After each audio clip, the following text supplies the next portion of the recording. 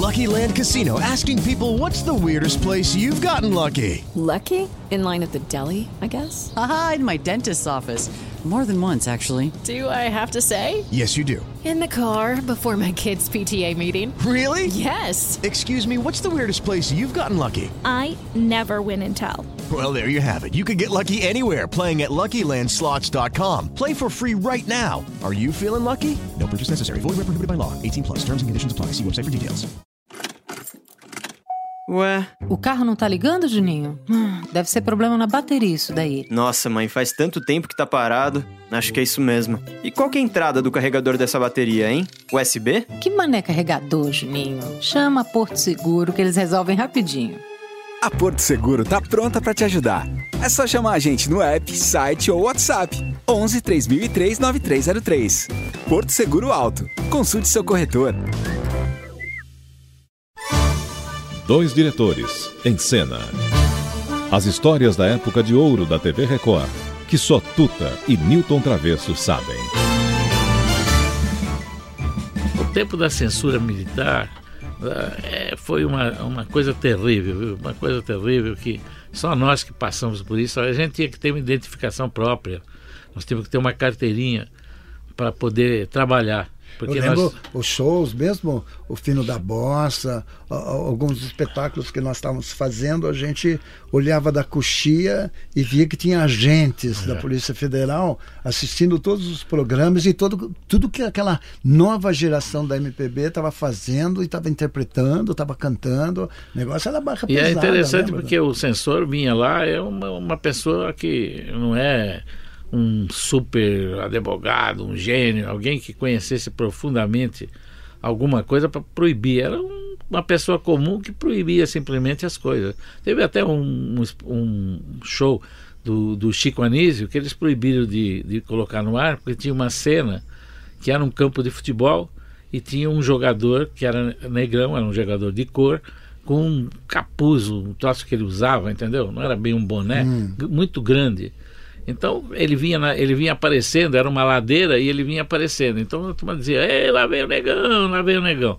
Então não pode falar porque está falando negão. Pô, mas é um sentido do jogador de futebol, um sentido amistoso, não é pejorativo para isso aí. Mas, sabe, censor não queria saber.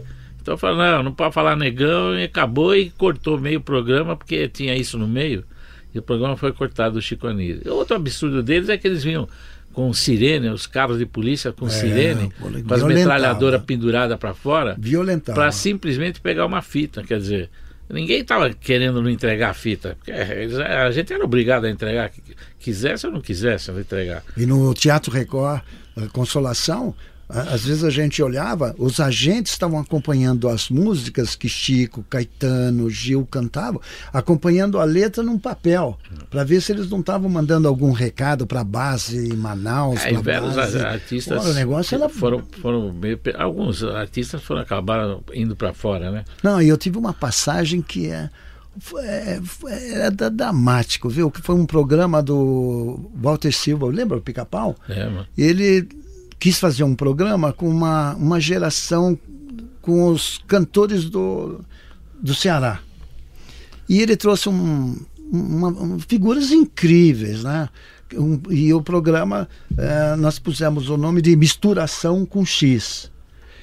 E esse programa tinha a Simone, o pessoal do Ceará, era Simone, Belchior, Edinardo, aquele pavão misterioso, e tinha os Secos e Molhados.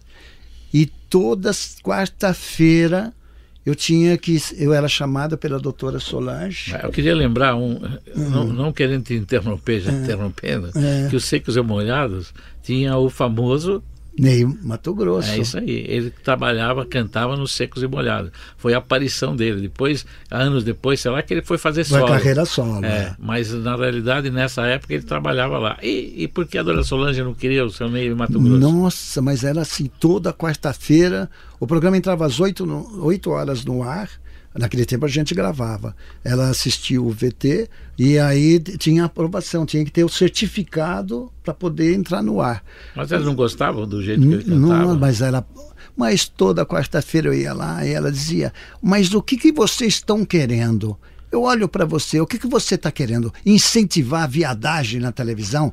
Eu dizia, não, doutora Solange, nós estamos usando e trabalhando a criatividade de um solista, novo, de um grande cantor novo, e de um conjunto. Nos Secos e Molhados, muita coisa muito boa ficou de fora. Muita coisa boa ficou de fora. Inclusive por ser um momento de uma ditadura extremada, né? Eu nunca falava de política, a gente não falava de política, mas eu nas entrevistas eu tentava passar e era isso para as pessoas. Não se satisfaçam apenas com a nossa manifestação. Se manifestem vocês, né? Sejam, sabe? É possível existir, né? É possível ser diferente do que o governo pretende. Que ano era isso aí? Esse daí foi 82, mais ou menos. Então, quer dizer que 20 anos ele continua aí. Continua. Está aí cantando e... sendo aplaudido, sem dúvida. Lotando todos os teatros, criando, compondo. E canta de uma maneira dele, personal dele, quer dizer, meio com voz feminina, cantando no meio, mas é um grande talento, um grande cantor, um grande intérprete. E toda quarta-feira ela só assinava depois que ela desse uma raspada em cima da gente. Bom, chega de falar em censura. Alô, estúdio, passemos a outro programa. Até amanhã, turma. Até amanhã. 2 diretores em cena. As histórias da época de ouro da TV Record, que só Tuta e Nilton Travesso sabem.